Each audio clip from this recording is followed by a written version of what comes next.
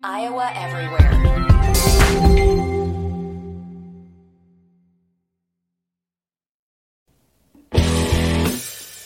It's time for Miller and Williams on Iowa Everywhere. Presented by Prairie Meadows Racetrack and Casino. This is Iowa Everywhere.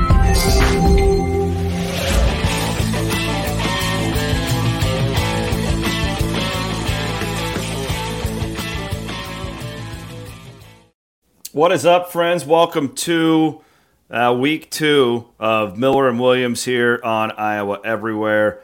Clearly a lot to get to today.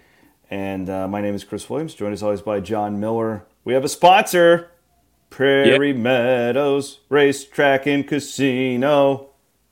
That's like from the old school. Yeah, I was pointing at you to finish it. Yeah, Your favorite place to play. You're right. I failed. I screwed up. I lost my wallet today, so I'm discombobulated. You're having a bad day. Iowa lost their offense last week. I lost my wallet this week. Feels about the same to me. Have you ever been to the Outer Banks in North Carolina? You travel a lot. I have. I had a customer out there one time. Probably not as posh as where you are. I rolled the windows down one time just to let some air in. And I pulled over and I stopped and I heard wafting ever so faintly on the breeze, but it was distinct and clear and I was certain of it. I heard and I rolled them up, went on down the road. Yeah, this is my kind of place. My mom grew up down here, but I'd never been to this actual area. And I really like it. Like it's so really like chill. You're saying you'd fit in a town named Deliverance. I don't know about that. But I'm currently in Nag's Head. Sure, heard about it. Yeah, that's where I'm at. It's more of a touristy type deal. But we actually it's pretty. Yeah, we have a house that's like it's like a sound.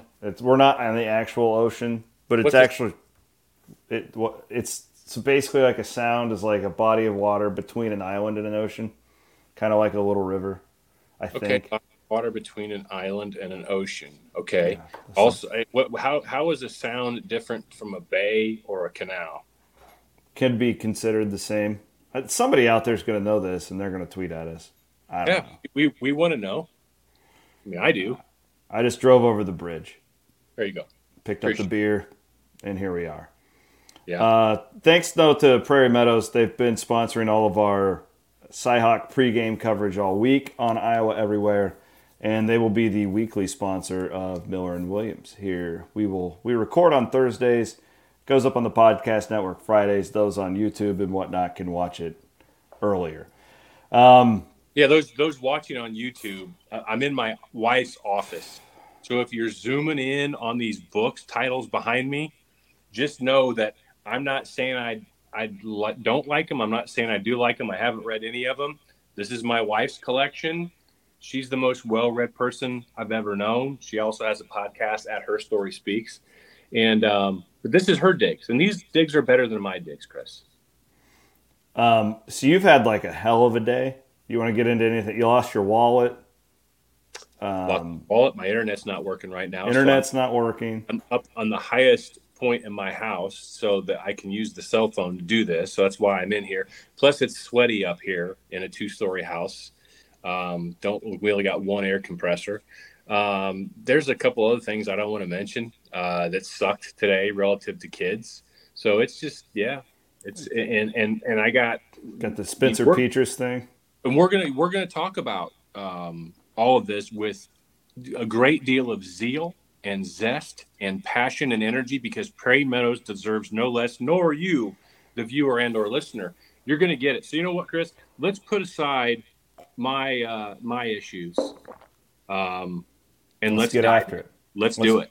Let's get after it. So you're the king. I remember listening to your KXNO show years ago.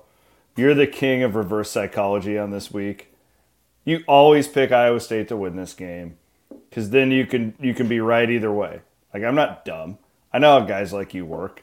You used to do this all the time. You would pick Iowa State, and then if Iowa won, you're happy, and all of your followers are happy. If Iowa State won, you could be like, well, I told you guys so.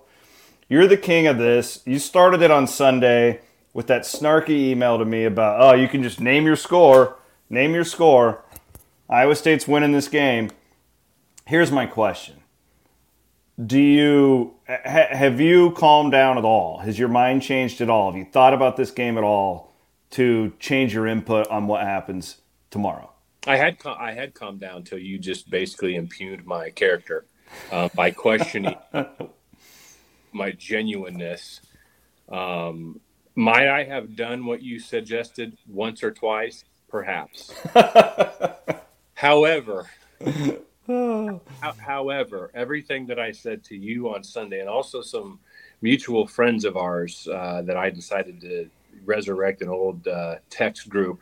You know these people very well. I think I have an idea. I sent them a message shortly after I sent it to you, and they weren't buying it. And I said to them, I'm going to Iowa. I'm leaving for Iowa in literally an hour and a half. Going to go up. My daughter Mary and I are going to stay with my folks in Washington. Going to play a little golf with my dad and my brother. Not going to the game. I'm going to watch it in the basement of my folks' house. But they live very near Riverside Casino. Okay.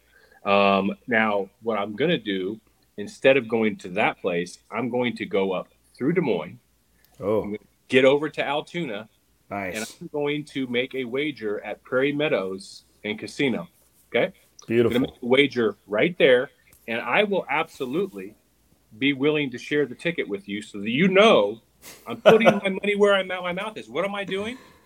I'm making a wager on taking Iowa State in the points. Okay? Then I'm going to do a separate parlay with Iowa State on the money line and the under. So I don't want that outcome to happen. I don't want Iowa State to beat Iowa. I very much want Iowa to beat Iowa State. But I am choosing to be true to my word, and I will make those wagers. And I'm putting a C note on both of them, just so, because if I went and did $5, then you could say, yeah, Miller's just doing it. Miller's just, but a Hundy is a little different level, right? That's more than just, that is a token of my sincerity relative to this outcome, which is fueled in great detail, Chris, by the offensive performance that we saw last week from Iowa.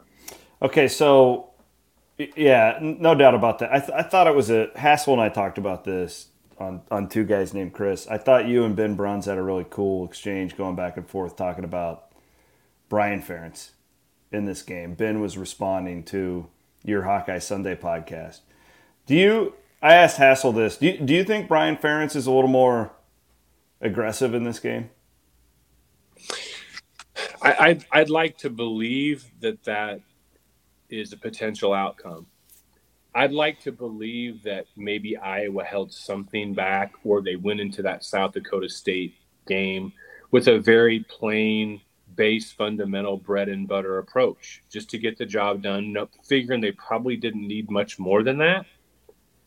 But that's a double-edged sword, because if they did go into that South Dakota State game with a very bread and butter base formats approach, they didn't execute on their bread and butter base formation. Yeah.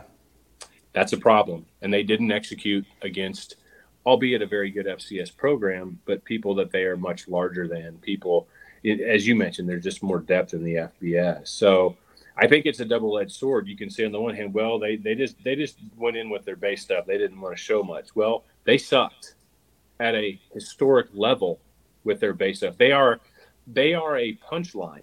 Iowa's offense, Iowa football right now, unfairly to the defense and their punter, is a punchline nationally, has been all week. Mm-hmm. I don't really remember that happening before. But then again, last week was a level of futility that, if you can recall, scoring 7 points without a touchdown is not easy to do. And winning a game where you have less than 180 yards of offense is also not easy to do. Matter of fact, the last time that happened in college football was Iowa last year when they beat Iowa State. Yeah. Wow. Last time, huh? I read that in a tweet today. Wish I could take credit for having dredged it up. Back in my old days, I would have dredged that up myself. I would have been responsible for it, but I was only parroting what I saw. So, Chris, I mean, we could sit here and try to break down Iowa side, which we can. I just don't know how much better Iowa's going to be because Keegan Johnson is not there. Kirk's comments in his press conference just seemed really cryptic, really weird about Keegan Johnson. It just starts to make me feel like, does Keegan Johnson have like even a football? I don't know. I have no idea. I'd be speculating. And that offensive line was so incohesive. The snaps getting back to the quarterback with a first time starter at center. There was a delay. Half of Iowa's offensive line was firing. The other half was like a little delay that looked a lot like Wisconsin. Wisconsin fires early before the ball snapped, always has. It was just incohesive on so many levels that I have a hard time believing that enough progress is going to be made to beat and score more points than an Iowa State offense that, even though they were playing against SEMO, they looked coherent. I was watching the highlights of that game, and I'm like, gosh, man, that'd be fun to have an offense that can complete a pass 15 yards down the field, like Deckers was doing with X consistently. I just don't know that we're going to see that from Iowa, and I'm not rope-a-doping you on this. I get it. If I were, this would be the best rope-a-dope I've ever done, but I'm not. Well, then Iowa State still has to score, and they still have to not turn the ball over and not botch everything on special teams. And we've seen Iowa State do all of these things against Iowa in the last few years. I mean, I thought that game 2 years ago, I think last year Iowa State was outmatched. That game 2 years ago really frustrated me. I thought that Iowa State, especially before that rain delay, I thought Iowa State was really the better team. And then they have this deal, and the last game in Kinnick was the same way, where they'll melt down and do weird, dumb things that they don't do the rest of the year against Iowa. Here's the one thing I do like. I see a lot more Purdue in this Iowa State offense than recent years. And I will lose my mind on Saturday if they go out there and try and play two tight ends and try and ball control and all that crap. I mean, I think the one thing Matt generally does pretty well is we've seen him move your starting quarterback to linebacker in an offseason and turn him into an all Big 12 guy in Joel Lanning, right? Like, we've seen him pull a 4-star kid, Jacob Park, for a walk-on in Kyle Kempt, and it was the right move. So, like, Matt has, in my opinion, one of the good things. It's different than Iowa. Iowa, always know what the offense will be because it doesn't change. We know who they are. That's a system. When you go into play there, it's why wide receivers shouldn't go there. You made that famous. Matt will change his approach based on his personnel. And I think not having those tight ends, and you have a quarterback now in Deckers, albeit big test for him, getting a start in that environment. He's played down in Norman and played important snaps. So he can handle it, but he's never started a game like he will experience on Saturday. I just like the personnel, just the matchup stylistically for an Iowa State team this year that's not as talented as the one last year. But stylistically, it's a much better matchup if you're trying to put up points on that Iowa defense. What do you think of that? I think that's really good analysis. I think that Iowa State, you're right, still has to score. And I don't see Iowa State putting together multiple 8+ play, 70+ yard drives in this game. Might only happen once, and it may not happen at all. My concern from an Iowa side is that Iowa turns the ball. Iowa's going to be the one to turn the ball over. Iowa's, Tory Taylor can't be expected to be a punt god 10 times every single game. He is human. Maybe he shanks one that's only 25 when Iowa was down on its 10-yard line and the offense couldn't do anything, and Iowa State set up with 1st and 10 at the Iowa 40 or the Iowa 35. And maybe that happens a few times, and Iowa State gets a couple of field goals or a short touchdown drive. That's kind of what I think is how this is going to play out. Iowa State at 13 to 17 points. And you might be saying, well, shoot, John, that's not really a lot. But, again, I'll refer you to Iowa's offensive game film from last week. But the one thing what I saw in the SEMO highlights, and again, it was SEMO. Iowa State could do what it wanted to do, but it was way better than a practice. That's not saying that the SEMO starters are better than Iowa State's backups. It's that the SEMO starters don't know what plays are going to be run. And the other guys in the Iowa State defense that have been playing against the Iowa State ones all fall, they know what's going to happen. Yeah, right? Yeah. So it's a different team, different looks. Nobody knows what's going on. You talk about the Purdue aspect, and you can maybe elaborate on exactly what you mean by that in a second. I think I know, but basically trying to isolate and attack Iowa where you have advantages that Purdue and Jeff Brom seemingly do. And don't go try to play phone booth football with Iowa. That's like, if you're going to get in a wrestling match with a python, you better be a python. And Iowa State, to their credit, is a very physical football team. It's just that Iowa lives in the darkness. No doubt. They live in the deep end. Don't go there. And I saw a lot of underneath routes. I saw a lot of clearing out of the zone and drag routes underneath. X did this a couple of times, actually. Correct. And there's a couple of things with Decker that I picked up on. Well, maybe that sounds a little too arrogant. You can tell me when I'm done. His delivery is a little funky, but it's quick. His delivery is really much quicker than Purdy's. It's a totally different deal. Totally different.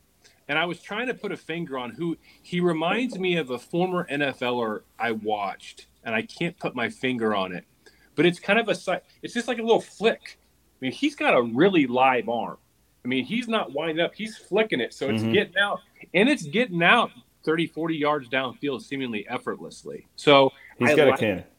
I like his arm, but one thing I wonder, I think it can be both a good thing, but if his footwork gets rushed with that sidearm delivery, he's in trouble. I would say that about most quarterbacks if they don't get that back plant foot set under them, establishing the throwing foundation that they need. If you don't do that, you're typically going to sail the ball. And you see that from Spencer Petras a lot.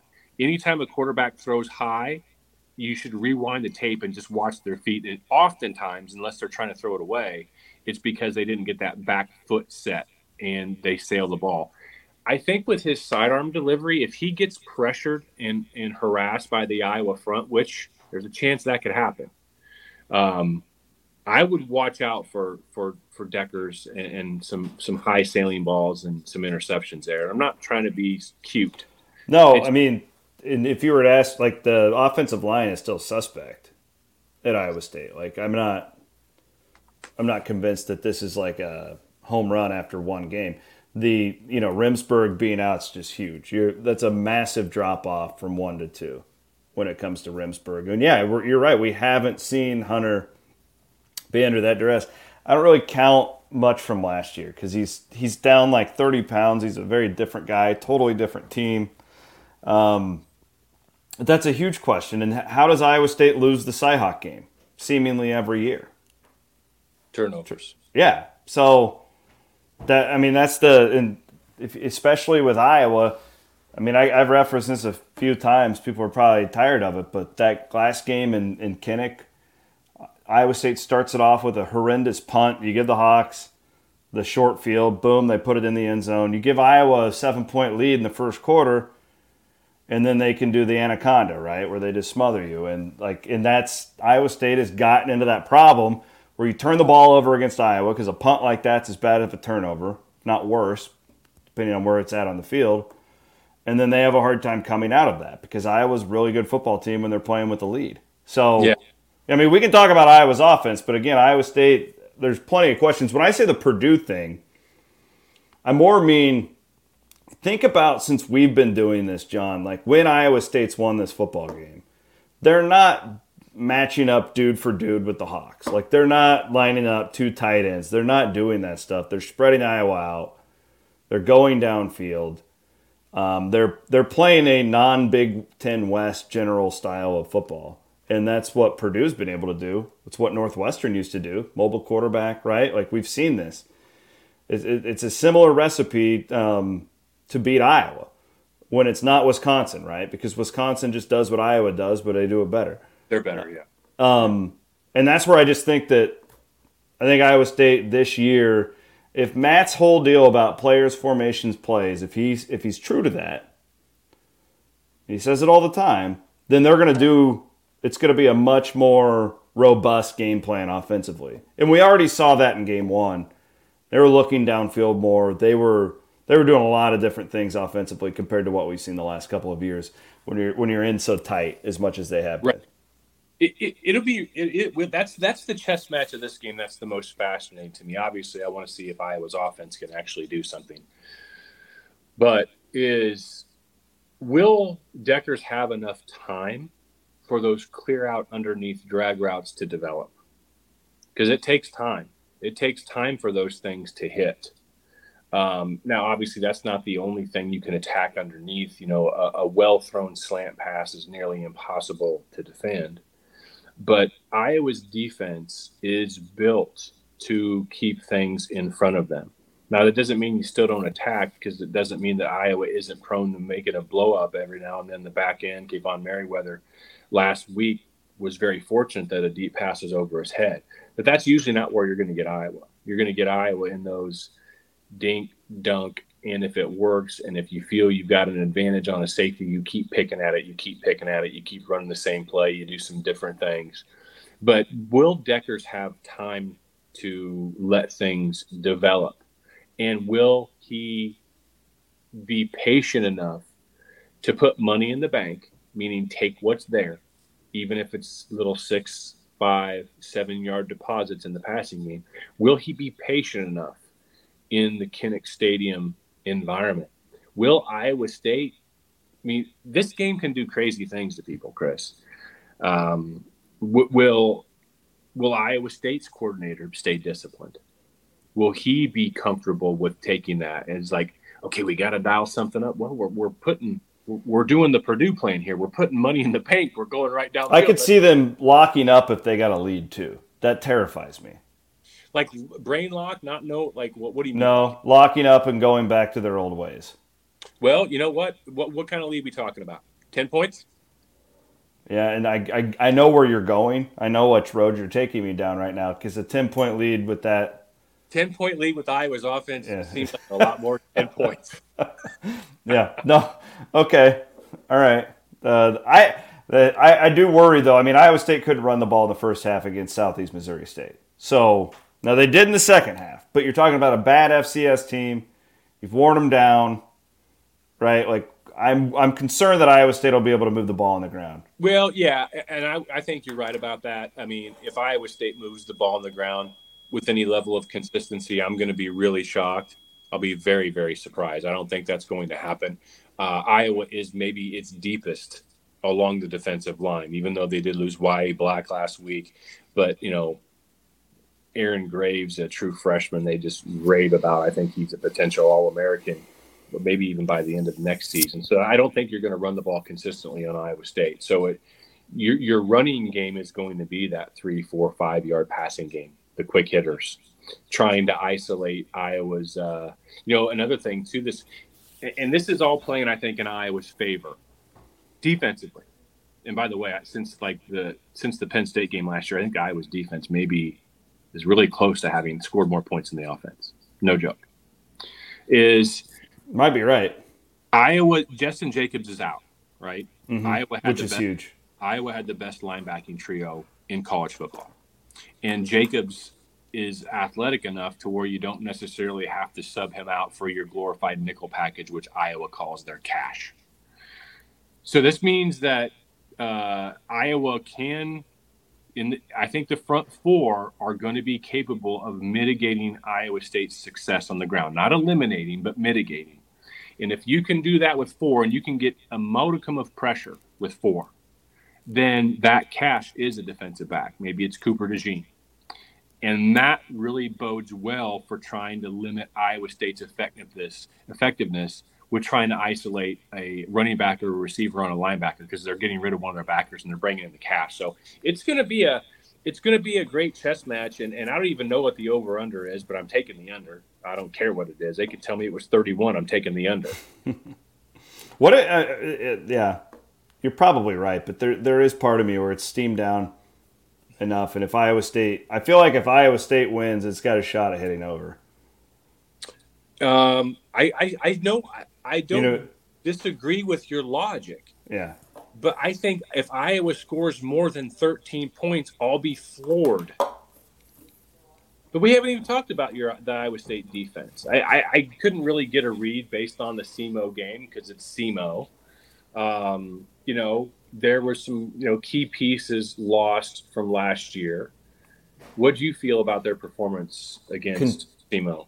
Concerned with the linebackers, I think that they've downgraded there. This Colby Reeder kid, I think, is pretty good, but he's not Mike Rose from what I've seen. Who, that's a hard guy to just fill in for. Orion Vance is a good player. He's slow for that position. They've downgraded at linebacker. I think the defensive line is pretty good. Obviously, you have McDonald get double teamed a lot. I love the corners. I actually think the secondary is probably the strength of that defense right now. So that sucks for you because Iowa doesn't throw the ball to receivers.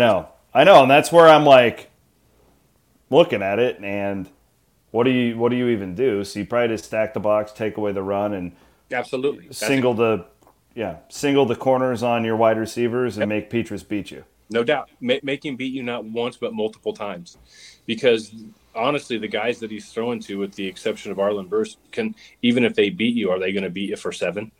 I don't know that they are. Your guys probably can recover. You absolutely, every series, every play, unless it's just stupid, you bring 8.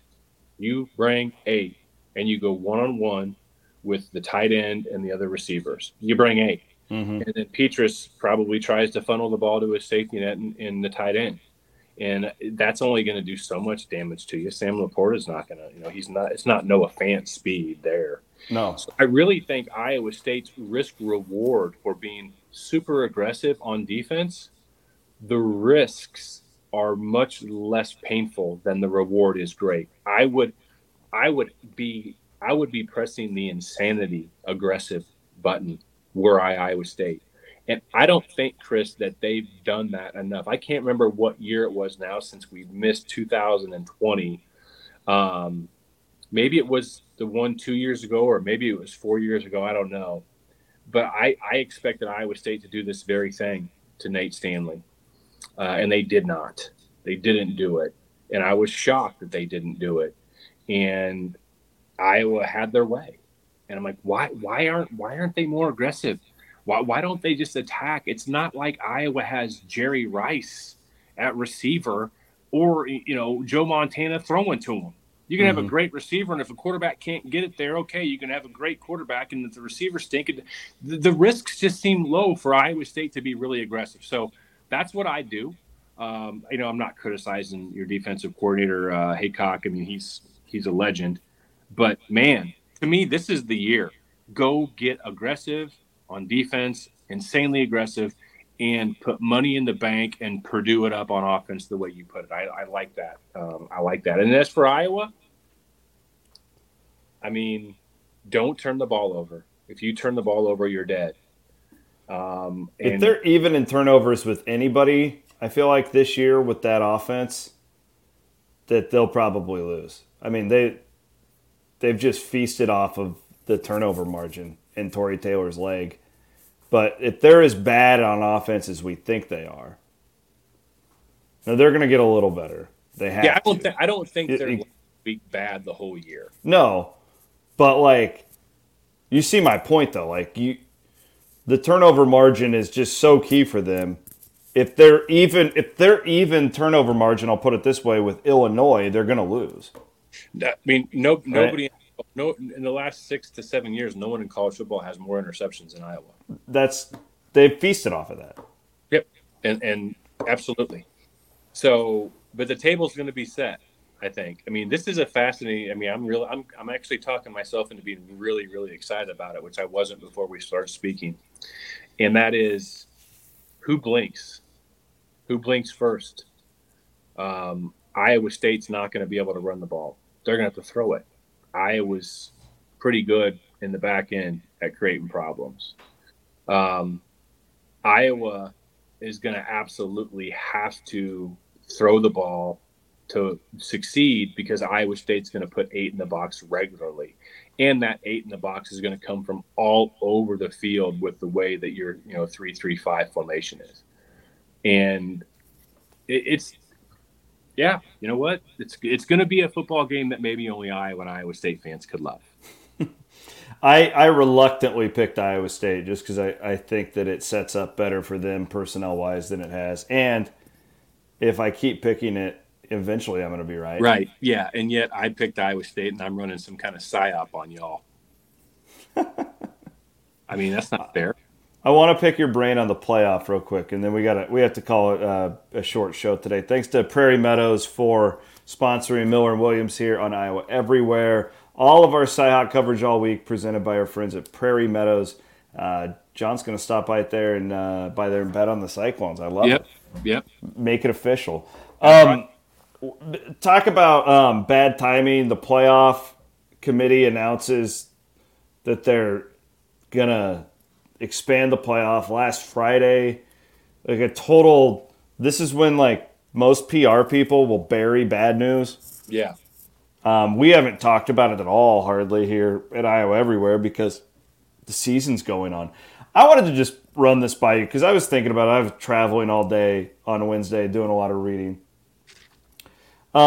With guaranteed playoff berths to 6 conferences, 6 at-larges, I want to preface this where I fully understand. So, like, if the SEC has 4 teams in, they're going to make more because I'm assuming that the revenue split is going to be split up by shares. I'm just guessing. We don't know all the specifics there. It's an important piece of this puzzle. I'm believing more and more every day that UCLA and the Big Ten is going to be a total disaster. Doctorman and I were talking the other day. He compared it to Maryland on the West Coast. Let me just put it to you: like, are Oklahoma and Texas, now that the Big 12 has a guaranteed spot in the playoff, are they better off in the SEC? And I would also make the point: if you're Oregon now and you're looking at your current setup in the Pac-12, do you really want to go to the Big Ten with a guaranteed playoff spot going to the Pac-12 going forward? I just think this shakes things up. Why would Arizona State and Arizona want to go to the Big 12 now? Unless it's just a massive revenue difference that they can't say no to. I think this stalls out expansion. I think this makes a lot of schools kind of look back and go, man, maybe we didn't think this one out very well. What do you think?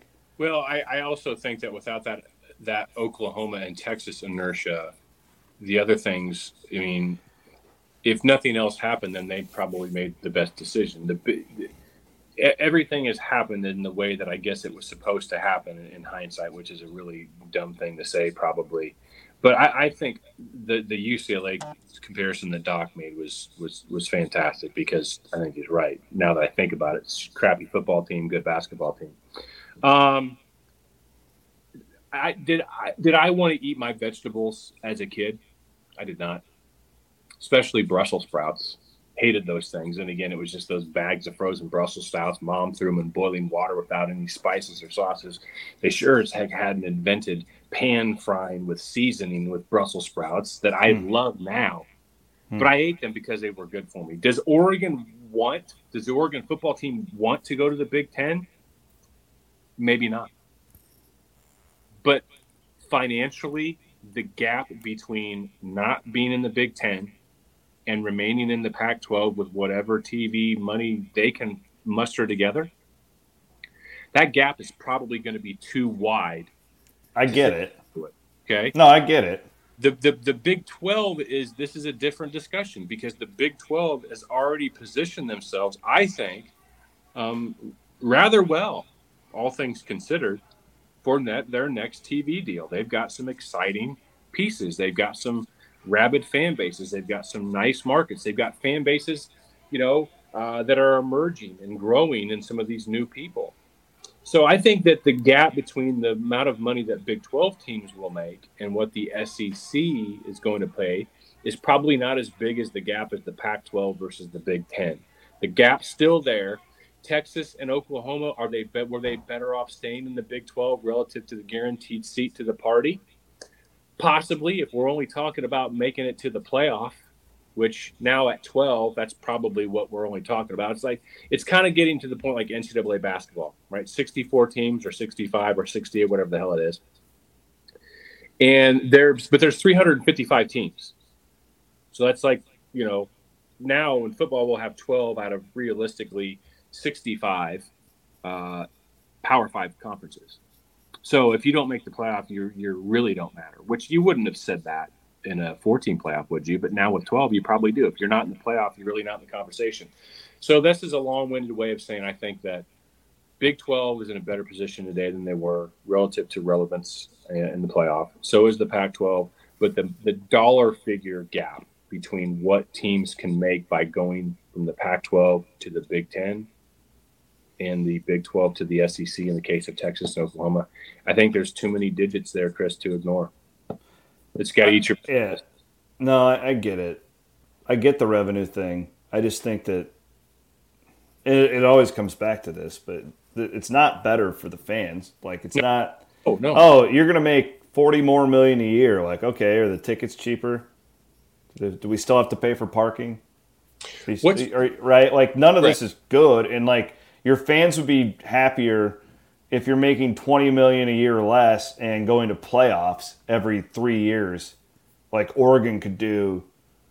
If you're going to the playoff that often, like Oregon and Washington could do in this new Pac-12, I mean, at some point, some money is going to follow that, right? It's probably not going to be what Indiana's cashing in, but those people are miserable. They hate their lives because they suck. Right. But right?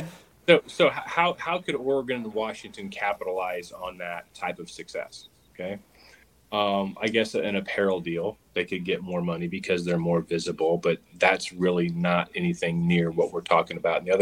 Another is to build a new stadium with modernized luxury boxes and revenue generating things there and selling them out for that. That's really the two main ways. Everything else is pooled and shared relative to television rights with the conference, et cetera. So maybe they renegotiate that. Maybe they get bigger shares. I mean, right. That kind of renegotiate that and get bigger shares would be the only thing. I think Texas and Oklahoma could have gotten that with the Big 12. I think that the Big 12 would have done that. Are you glad that didn't happen, though? Oh, yeah, I am. Absolutely. I think from an Iowa State standpoint especially, like, I look at this new league, and you're telling me, like, oh, we're getting a guaranteed spot every year?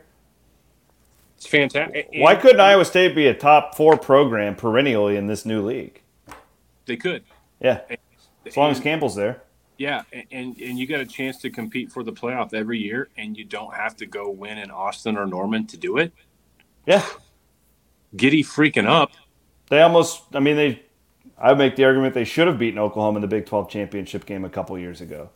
In this new setup, I mean, you were a completion at the end from being in the playoff. Right. No, you're right. Hey, can I say one more thing about this Iowa State game before we go? Yeah.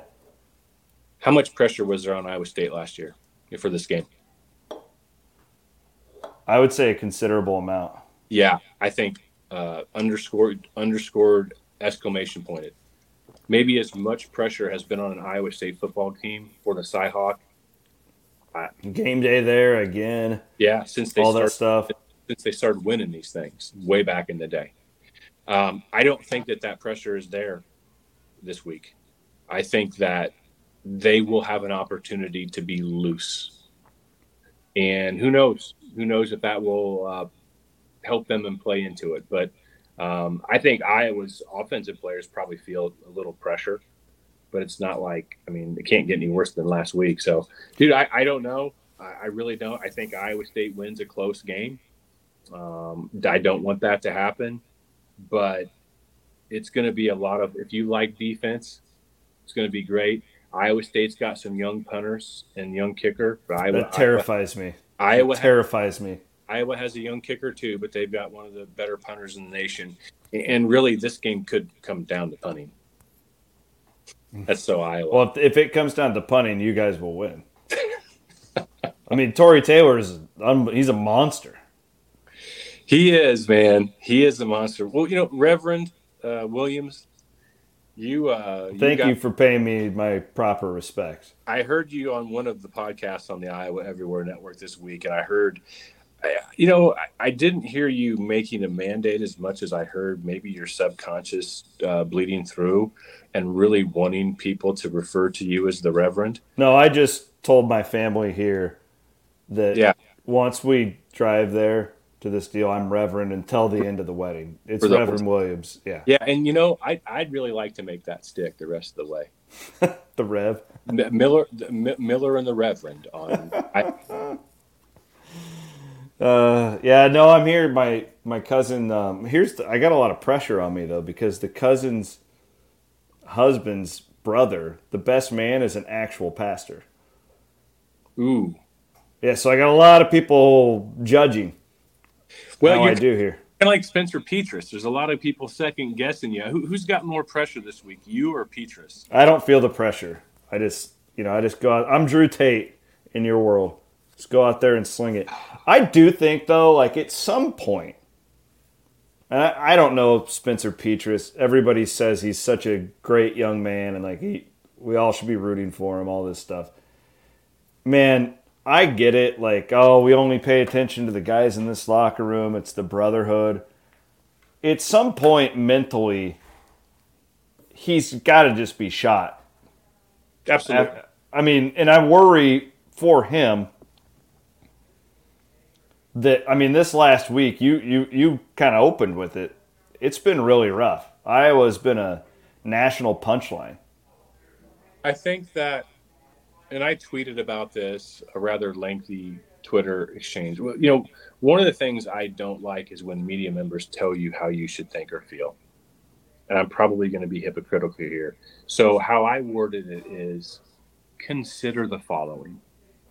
That's not you should, but consider this. Consider, do you think Spencer Petras tried any less than his best last week or the last 7 or 8 games? The answer to that is no.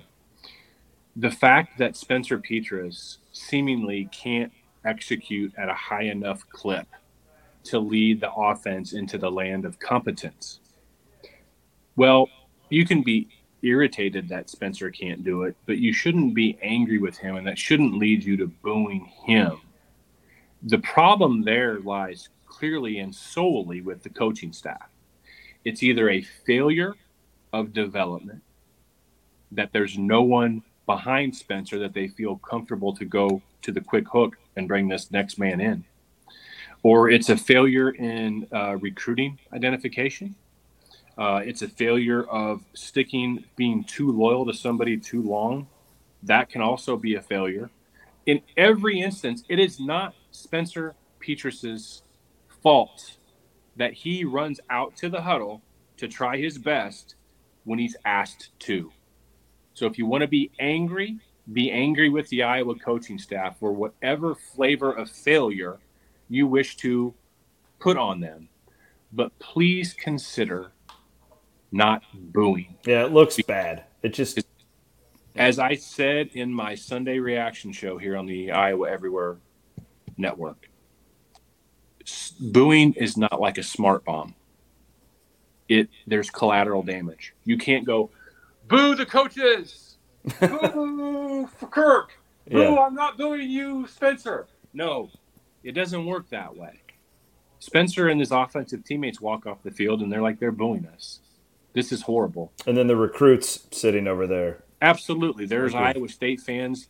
There is an Iowa State Twitter troll farm that is occupied 24/7, 365, and they sit there and scour the internet for potential Iowa football targets, and they are tweeting direct messages at them, audio and video of the Iowa fans booing. It's there. And you know what, Chris? They may actually reside in a server farm out of Bondurant. Heard tell that may be true. So, Iowa fan, you're just giving the Iowa State troll farm all the ammo it needs. All the ammo it needs.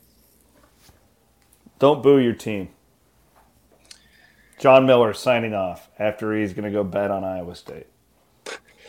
We'll see, but hey, have a great performance. Give it your best. What do you mean performance? I'm uniting this young couple in the eyes of God via the Universal Life Church. When you are up on the stage, my son, you are performing. Got that right, brother. Never forget it. Have fun up in Iowa. Welcome back to God's country. I appreciate it. We'll listen to your comments on Sunday. Looking forward to that. He's John Miller. I'm Chris Williams signing off here. Thanks to Prairie Meadows for the sponsorship. We'll be back next week, everybody. Iowa Everywhere.